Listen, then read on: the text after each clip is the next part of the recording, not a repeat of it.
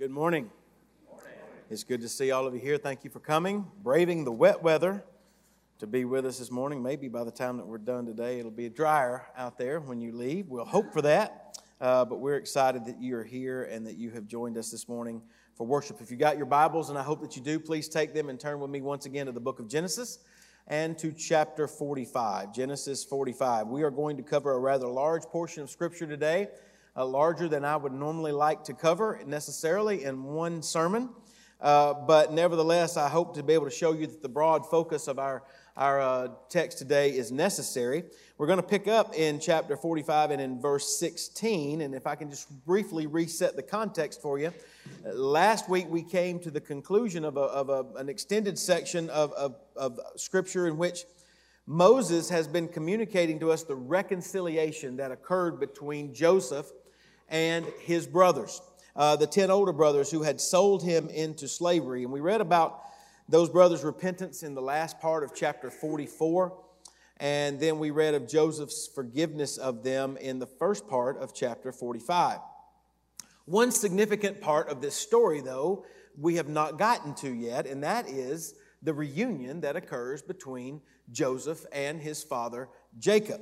And we're going to read about that reunion today. It actually occurs in chapter 47. And truthfully, we might expect that, at least I did, we expect that would receive a pretty major part of the text, that Moses would devote quite a bit of attention to that reunion as it occurs between the father and the son. After all, it was the great love that Jacob had for Joseph that served as the crux for why the 10 older brothers got jealous of him and sold him into slavery to begin with. Not only that, but it's been 20, 22, 23 years since the two of them have ever laid eyes on one another. So that reunion, from my perspective, should probably gain a lot of ink, as it were, in the Scriptures. But, as we'll read, actually it doesn't get that much ink at all. In fact, the dominant theme of our passage is not the reunion between Jacob and his son Joseph. It is actually what gets the majority of attention in our text is the relocation of Israel and all of his family to Egypt. And honestly, that intrigued me. As a matter of fact, I decided to share with you just one of my own little thoughts as I was writing and studying this passage to begin with. On my legal pad next to the Bible, as I was reading this, I wrote, I expected Moses to spend more time on the reunion of Joseph and Jacob.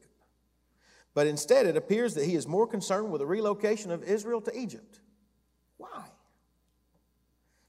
Well, a cursory thought, I think, may be this, is to remember that it is Moses who is writing these words. This is the same Moses who led the children of Israel out of Egypt in the Exodus and was overseeing them as they were preparing to go in and take possession of the promised land. This is the same Moses who writes here, and he is writing to that generation that he had led out of Egypt. He's writing to them so that they might know that it was God who had, in the fulfillment of his promises to Abraham, their father, that he had brought Israel to Egypt to begin with. And that he had brought them there in order to give them time to form as a nation and to strengthen and in order to preserve them. God made that promise to Abraham over 200 years before the passage that we're going to read this morning occurred. God said to Abram back in Genesis chapter 15, he says, "Know certainly that your descendants will be strangers in a land that is not theirs," that's Egypt, "and will serve them, and they will afflict them 400 years. And also the nation whom they serve I will judge. And afterward they shall come out with great possessions." He goes on to tell him, "But in the fourth generation you shall return here. They shall return here to Canaan. For the iniquity of the Amorites is not yet complete." So what we can say is that if the Exodus is the story of how God delivered his people from Egypt, then as we'll see from our story this morning, this text is about how God got his people to Egypt to begin with. And as such, the long view of this text really lifts the veil and allows us to see the work of God's sovereignty and the work of his providence, particularly as it relates to Israel's preservation. And that revelation for us, that revelation should provide us with hope, particularly when we're going through those sometimes very hard and difficult times to understand in our own lives. When we're going through moments in our own life where we don't quite understand what God is doing, this passage, I believe, should give us encouragement as believers. Now, if you were with us last week, you know that Joseph and his brothers, all the identity of Joseph has been revealed, and there's been much hugging and weeping and crying and talking among one another. And then beginning in verse 16, Pharaoh gets in on the act. So let's pick up there in verse 16. Now the report of it was heard in Pharaoh's house, saying, Joseph's brothers have come. So it pleased Pharaoh and his servants well. And Pharaoh said to Joseph, say to your brothers, do this, load your animals and depart and go to the land of Canaan. Bring your father and your households and come to me, and I will give you the best of the land of Egypt, and you will eat of the fat of the land. Now, you are commanded, do this, take carts out of the land of Egypt for your little ones and your wives, and bring your father and come, and do not be concerned about your goods, for the best of all the land of Egypt is yours. Then the sons of Israel did so, and Joseph gave them carts according to the command of Pharaoh, and he gave them provisions for the journey. He gave to all of them, to each man, changes of garments, but to Benjamin he gave 300 pieces of silver and 5 changes of garments. And he sent to his father these things, 10 donkeys loaded with the good things of Egypt, and 10 female donkeys loaded with grain, bread, and food for his father for the journey. So he sent his brothers away, and they departed, and he said to them, see that you do not become troubled along the way. Literally, it reads, do not quarrel. Then they went up out of Egypt and came to the land of Canaan to Jacob their father. And they told him, saying, Joseph is still alive, and he is governor over all the land of Egypt. And Jacob's heart stood still because he did not believe them. But when they told him all the words which Joseph had said to them, and when he saw the carts which Joseph had sent to carry him, the spirit of Jacob, their father, revived, and Israel said, it is enough. Joseph, my son, is still alive. I will go and see him before I die.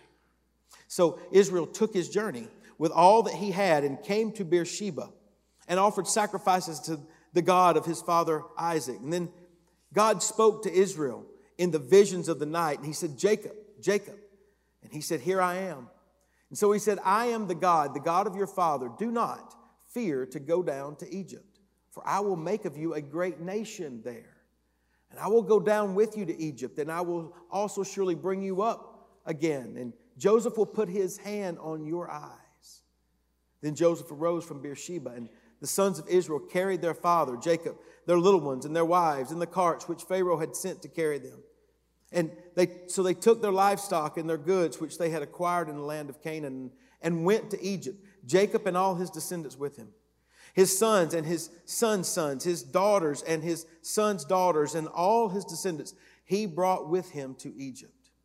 Now these were the names of the children of Israel, Jacob and his sons who went to Egypt. Reuben was Jacob's firstborn.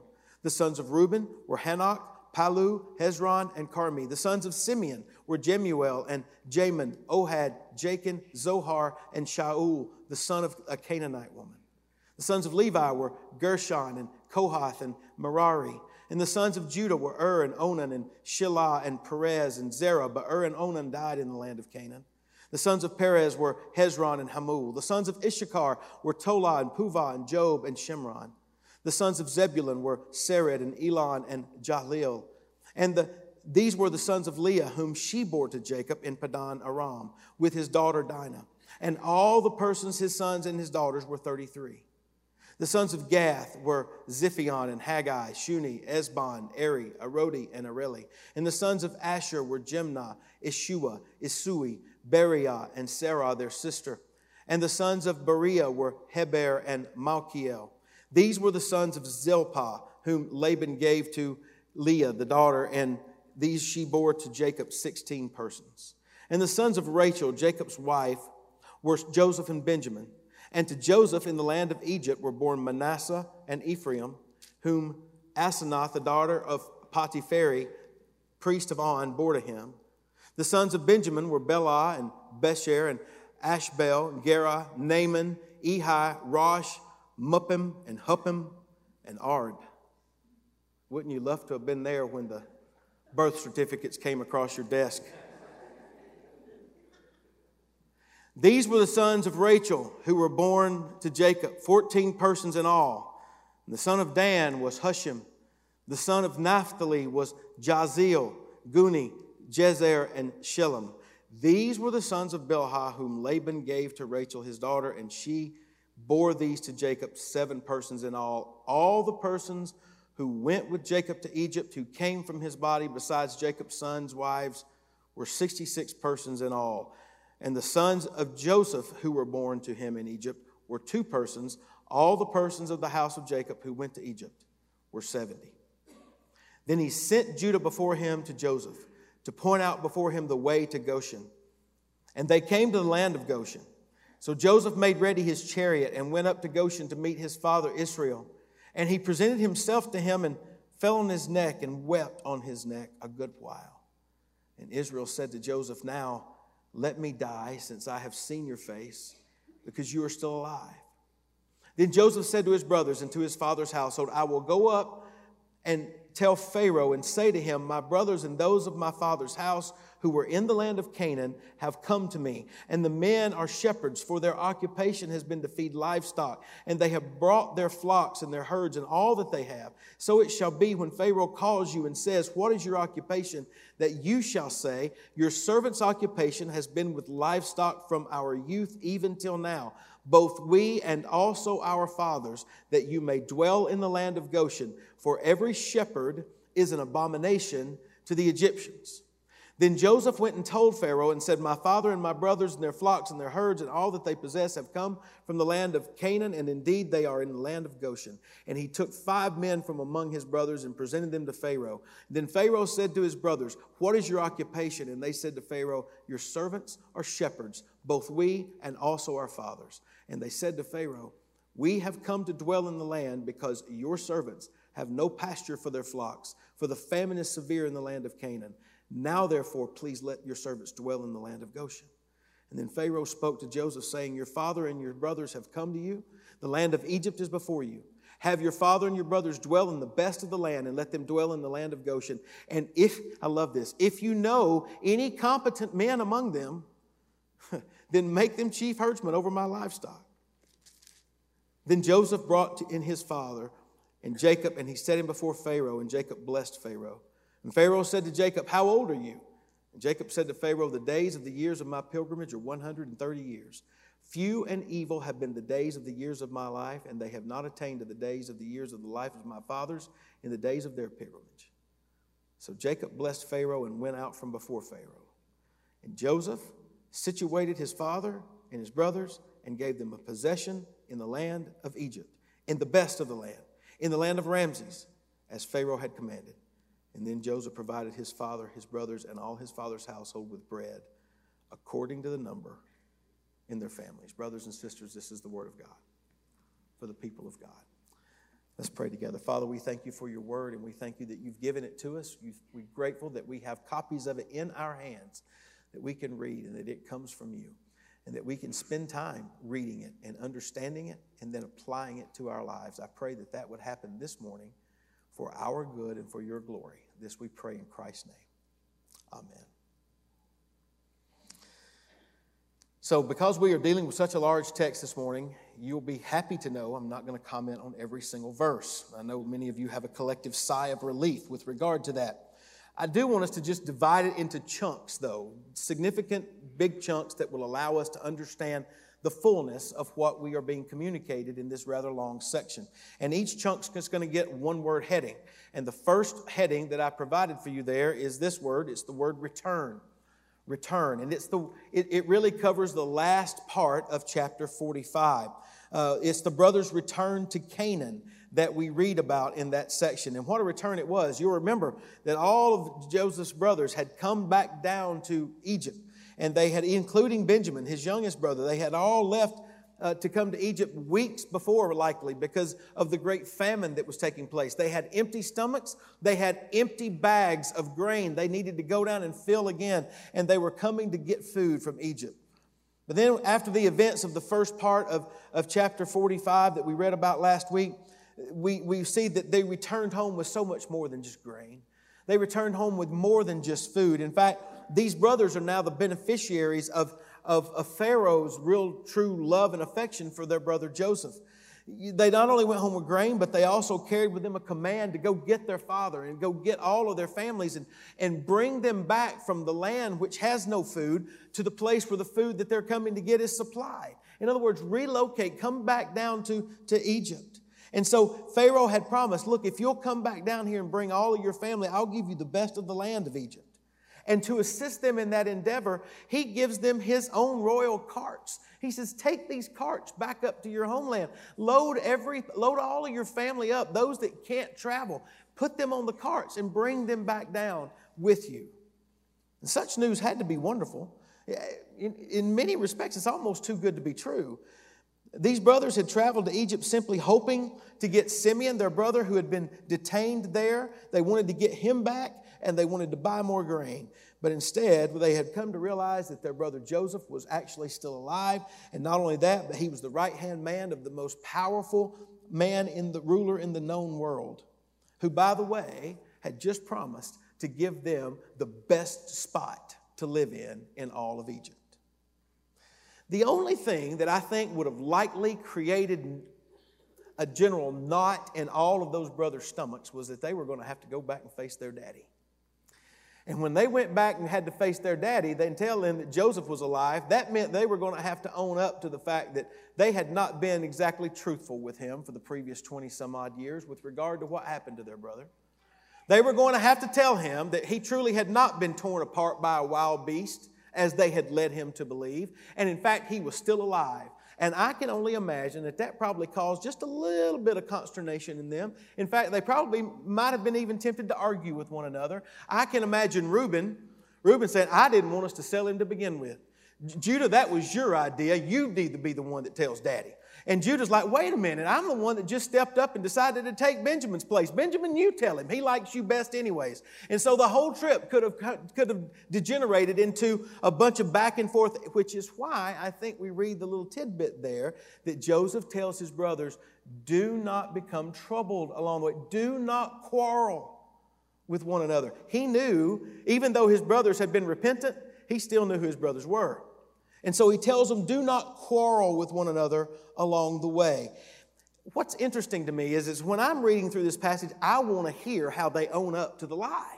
I want to hear how they actually tell them that, look, Dad, we were sorry. Moses doesn't record it. He doesn't give us that bit of information.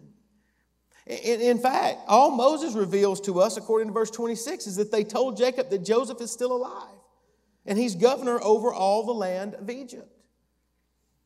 Furthermore, we don't hear what Jacob says in return to them. Jacob obviously would have had a lot of questions. He would have had a lot of follow-up things. There's times when I would go and tell my dad something, hoping he wouldn't ask me any follow-up questions, but the follow-up questions always came. We don't get any of those follow-up questions here, and I want to know what they were, but Moses doesn't tell us. All Moses says is that Jacob's heart stood still because he did not believe them. The NIV says that he was stunned. The ESV says that his heart was numb. One commentator surmises that Jacob might have even had a mild heart attack at the news that his son was still alive. It was too great for him to believe. In fact, he doesn't believe his sons until he goes out of his tent and he sees all of those carts with Pharaoh painted down the side of them and all of the goods that were loaded on top of it. And then the chapter ends with Jacob declaring these words, Joseph, my son, is still alive. I will go see him before I die. You know what's interesting about Jacob? If you go back to chapter 37, just about every conversation, everything that you hear Jacob say always centers around his death. He always talks about going down to death. His gray hair is going to go down to death. Here he's like, well, now I can die because now I know I'm going to go see him before I die. Everything that Jacob talks about is his death. We're going to continue to see that as we work our way through this. But what we see is that Jacob is now prepared for him and his family to move to Egypt. If any of you have ever moved, you know how stressful that can be. 3 years ago, right now, my parents were packing up and were moving from Gainesville, where they had lived for the previous 34 years, down to Flowery Branch so that they could be closer to the church, closer to me and my family. At the exact same time that they were packing up their boxes, Caroline and I were packing up boxes at our home because we were moving from the house we lived in Decula to move to the house we had just purchased in Buford.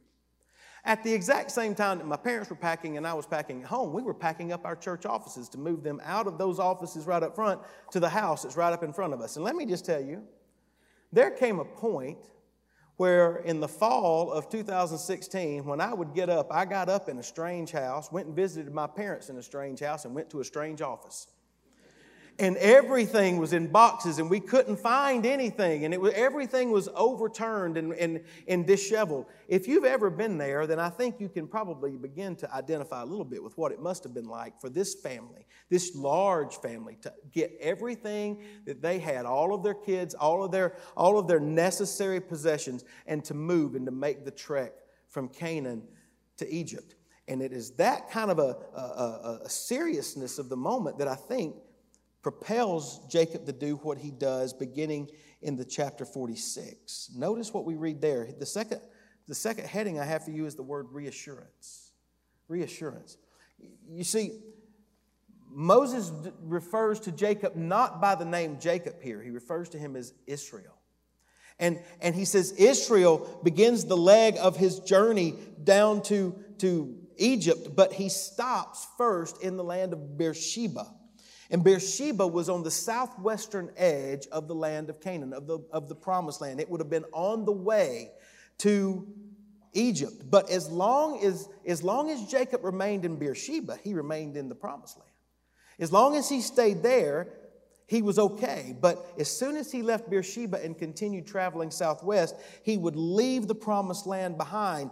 And doing such a thing brought great fear to Jacob. I mean, after all, if you go back and you read in Genesis, you'll find that Abraham, had also left the land of Canaan during the time of a famine and gone to Egypt, and God was displeased with him for doing so because he had not shown faith in staying in the land that he had given him.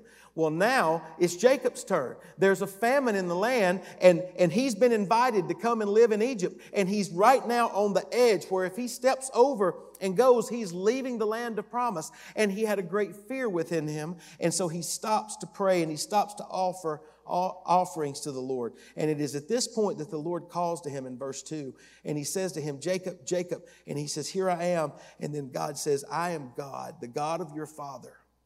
Do not fear to go down to Egypt. That means he was very fearful to do what he had in front of him to do. But God says to him, I will make of you a great nation there. I will go down with you to Egypt, and I will also surely bring you up again. And Joseph will put his hand on your eyes. You notice the four phrases there, the four clauses that undergird the reassurance for Jacob to make that move. The first thing he says, I'm going to make of you a great nation there in Egypt. I'm going to make of you a great nation. That had been the promise that God had given to Abram at the very beginning. He was going to form from him a great nation. He had repeated and reiterated that over and over and over again. He had even reiterated it and repeated it to Jacob himself. But the key to this is he said, I'm going to make for you a great nation there. Not here in the land of promise, but it's going to be there in Egypt. That's the first reassurance. The second one says this, I will go down with you to Egypt. God promised his presence to be with Jacob on the journey. It's not just going to be you that goes down there. It's not just going to be your family. I will go with you there. And that tells us is that God's not confined to territorial constraints. God can move with us wherever we go. He can be with us no matter where He calls us to go. God will go with us. He'll go before us. He'll come behind us. He will always be with us. The third thing He says is, I will surely bring you up again. Now, Jacob's always talking about dying.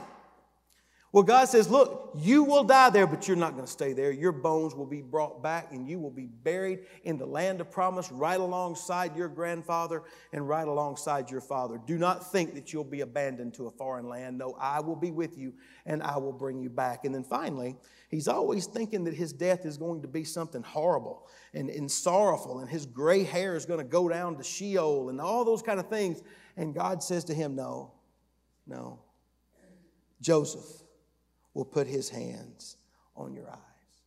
That's really a euphemistic way of saying you're going to die peacefully. And your favored, loving son is going to be there to be able to close your eyes in death. So those are 4 ways that God reassures Jacob that this trip from Canaan to Egypt is a necessary thing and that he's going to be with him. So with that assurance in his mind, Moses tells us that Jacob arose from Beersheba, and the sons of Israel carried their father Jacob, their little ones, and their wives, and their carts, which Pharaoh had sent to carry him.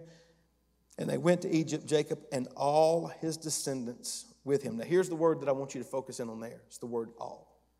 All of his descendants. He didn't leave some behind to sort of hold the fort down and wait till the rest of us get back. He didn't leave a small trove of his descendants there to sort of keep a foothold in the land of promise. No, Jacob trusted God, and all of his descendants left the promised land and went to Egypt. Now, he goes on to tell us all the names of his descendants. And I know as you're sitting there listening to me read those names, you're going, why are we focusing in on those names? We don't know who those people are. Why is that important? It may not be so important to me and you, but remember, it's Moses who's writing this.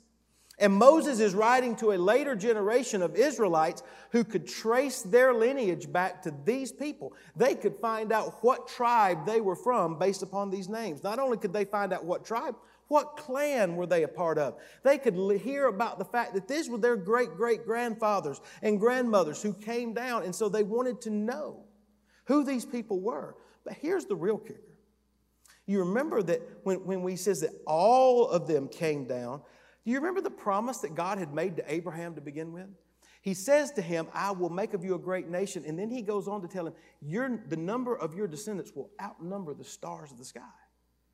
The number of your descendants will outnumber the sand on the seashore. When God made that promise to Abram, do you know how many descendants Abram had at that point? 0. None. Abram believed God, and it was credited to him as righteousness. Here's the point. This is about 200, 300 years later, and the only descendants that fall underneath God's promises total up to about 70. That's better than none, but it's still not greater than the stars of the sky. It's still not more numerous than the sands on the seashore. But what it tells us is that God was bringing that 70, the names of which we are given here, and He was taking them to Egypt, and there they would grow, and they would multiply, and they would grow, and they would multiply, and they would grow, and they would multiply. And remember what these 70 did not know, Moses did know, and so did the generation that he had led out of Egypt, is that as they grew there in Egypt, their number would ultimately grow to the point that by the time that Moses led that generation out of Egyptian bondage, that number had grown to over 2 million people. What we understand is that what God promised Jacob back there in verse 3, that He would make of him a great nation there, He followed through and was faithful and did exactly that. He made them a great nation in Egypt. So we've witnessed the return of the brothers to Canaan, and now we have witnessed the reassurance that God gives Jacob to travel to Egypt. That ends us there and brings us then to where we see the reunion that takes place. That's the third point that I want you to note. Reunion. This is what I thought would have been the number one point all along. But in fact, it's only 2 verses. That's all Moses gives us is 2 verses. Joseph made ready his chariot in verse 29 of chapter 46 and went up to Goshen to meet his father Israel. And he presented himself to him, fell on his neck, wept on his neck a good while. And Israel said to Joseph, "Let me die." There he's back to death again. "Let me die, since I have seen your face, because you are still alive." And that's it. After 22 years, that's all we get. That's all Moses gives us. Now, there's a lot more that's there, honestly, and we can imagine what that reunion was like, and there's nothing wrong with doing that. But Moses does not want us to get sidetracked from the primary thing of which he's telling us. The most important detail of this entire section is that Israel and all of his family is relocating to Egypt. And so, we've seen the return to the Canaan. God reassures Jacob. Now he's reunited with Joseph. That brings us to the fourth point. And the fourth point is this: relocation. We finally get to the point that Moses has been driving us. Relocation. As soon as the reunion is over with, Joseph goes back into the administrator-manager mode, and he says, here's what I'm going to do. I'm going to go remind Pharaoh that all of you guys are here, and I'm going to tell him what your occupation is, that your vocation is that of being shepherds and feeding livestock. And then he goes on and instructs his family, look, when Pharaoh talks to you, you make sure that he knows that you're shepherds and that your vocation is to feed livestock. Now, why is that such an important distinction? Well, the last verse of chapter 46 tells us that Jacob's motivation in reiterating his family's vocation was that they might dwell in the land of Goshen, and then for every shepherd is an abomination to the Egyptians. Here's the whole point. Joseph wanted to ensure that his family got the best land in Egypt, which is what Pharaoh had promised. And he wanted the land of Goshen, which was a fertile area to the eastern side of the Nile River.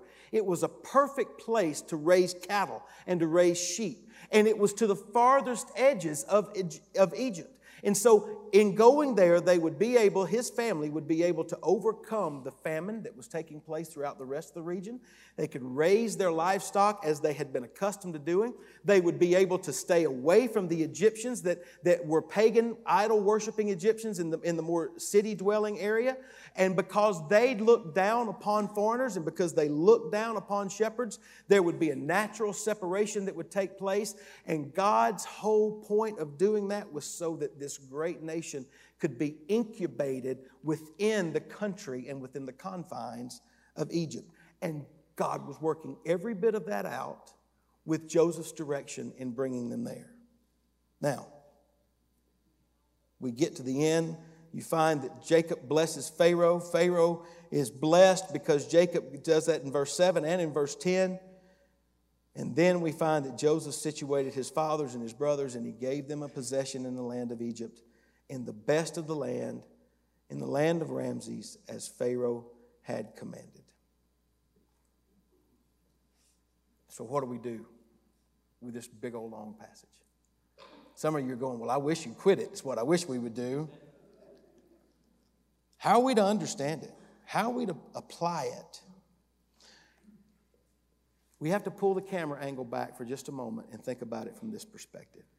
Moses is writing this information so that those that he had led out of the Egyptian slavery could learn their history, so that they could recognize that after over 400 years of bondage, they were there because it had been the same God that had overseen their exodus, was the same God that had overseen their entrance into Egypt to begin with many, many years earlier.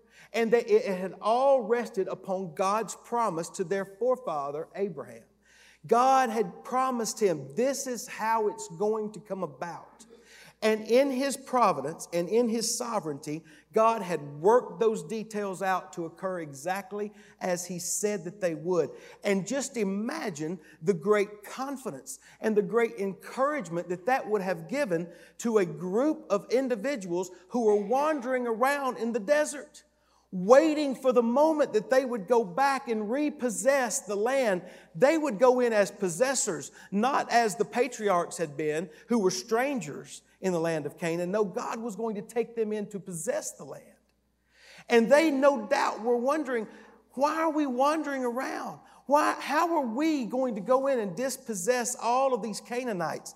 And this chapter right here, this whole section, would have encouraged them to recognize, look, your confidence is not in yourself. Your confidence is not to be in your abilities to understand everything. Your confidence is not that you will be able to make anything happen. Your confidence is that God will cause it to take place because He is the faithful one. He is the one who will accomplish what He does. My guess is this. My guess is there are some of you who are sitting out there this morning, and you need to learn the same lesson from this text. You see, there are some that I would imagine that recognize that where God has got you right now and the circumstances that you're facing and the things that you're going through don't really make a lot of sense. You can't see exactly what God's been doing in the past, and you certainly have no idea where He's leading you in the future. Here's what I want you to know. Your confidence is not in your ability to understand all those things. Your confidence is to be placed in the God who is faithful to His promises and will always do exactly what He says He will do. And then even when you don't understand it, your hope and your peace rests in Him. And that's what leads me to my sermon in a sentence this morning. It's a 20,000-foot sermon in a sentence. It comes from way up here, but this is it. Our hope and our peace ultimately rests in God's faithfulness to fulfill His promises even when we do not understand His methods. You know, I think about Joseph. 22 years, separated from his father, languishing in Egypt. How many times do you think he wondered, God, what are you doing? How long? Is this ever going to work out? I think of Jacob. Jacob, who was faced with the odds of 130 years old, I've got to leave everything that I've ever known, that's ever been familiar to me, to go to a land that doesn't even speak my language. God, is that what you want me to do? I think about some of these names that we read, people that we don't know anything about, but I would imagine for some it was not only fearful, it probably seemed nonsensical to actually pick up and leave. And then for those that were wandering out there in the desert, can you only imagine what it must have been like for them? Many of them, the Bible says, they would have rather gone back to Egypt because at least they knew what was there. But throughout this whole thing, God is saying, your peace and your hope doesn't rest in your understanding and your ability to figure it all out. Your peace and your hope rests in the fact that you have a God who is working everything out for your good and for His glory. And even when you can't understand His methods, you can understand and know who He is. If you're a Christian here this morning and your faith has been firmly placed in the Lord Jesus Christ and He is your Savior, I want you to know you can take that same courage today. You can be encouraged by this passage that happened all these many thousands of years ago because God is the same yesterday, today, and forever. He still works exactly the same. His promises are still absolutely yes and amen to all of His children. And so that which He has promised you, you can take confidence and you can take comfort and you can take hope in. God always fulfills His promises, even when you don't understand what He's doing and how. If you are not a Christian, if you have never trusted in Christ to be your Lord and your Savior, this passage is for you too. Because understand that everything that God did here, He did so that He would ultimately bring the Savior of the world out of Egypt, as it says in Matthew's Gospel, and bring Him to the fore there in Jerusalem, where He was ultimately stretched out on a cross and died for your sins and for my sins. Sinners like you and I have no other hope except in Jesus Christ. And this is part of the story about how God revealed His Savior and ultimately provided us with salvation and with hope. And so regardless of who you are, you find yourself this morning, just as these people found themselves, at the intersection of, do I trust God or do I not? Do you trust God? Do you trust that your only source of hope comes in Jesus Christ whom He has sent? Or do you not? And if you're facing situations that you don't understand, do you trust God? Or do you not? At the end of the day, wherever you are in your life, God is calling you to steps of faith. To steps of understanding Him, trusting Him that He will guide every step you take. And you will not always know where those steps will lead you, but you can be confident that God will always keep His promises. And His faith, and faith in Him, will be the thing that gives you your ultimate hope and your peace. Brothers and sisters, this is the Word of God, and it is for the people of God. Let's pray together this morning. Our Father, we thank You for Your goodness. Thank You for Your love and Your mercy, and thank You for watching over us. Thank You for orchestrating things in our lives that are far beyond our ability to even understand or imagine. And Lord, I have no doubt that there are those that are in this room this morning that are struggling with various places where they are. Many of them are caught at that intersection of, do they trust in You or do they not? My prayer today is that by Your Holy Spirit, You might speak to them. in the middle of the chaos that is their lives right now. And that you might calm them with the understanding that you are God and that you are in control, that you're sovereign. Especially if they are your children and you have called them to yourself, that they can rest in you, they can trust you, even when they don't understand what's going on around them. Lord, for those that may be here this morning that have never placed their faith in you, Father, you're calling them right now to a recognition that you are the sovereign God of all this universe. And I pray that they might come to realize that it is only through your Son that salvation is possible. May they be drawn to you by your Holy Spirit. And may they see that you were working in their lives long before this moment ever came about. So increase our faith this morning. Help us to follow you. Help us to recognize your hand in guiding our lives. This I pray in Christ's name. Amen.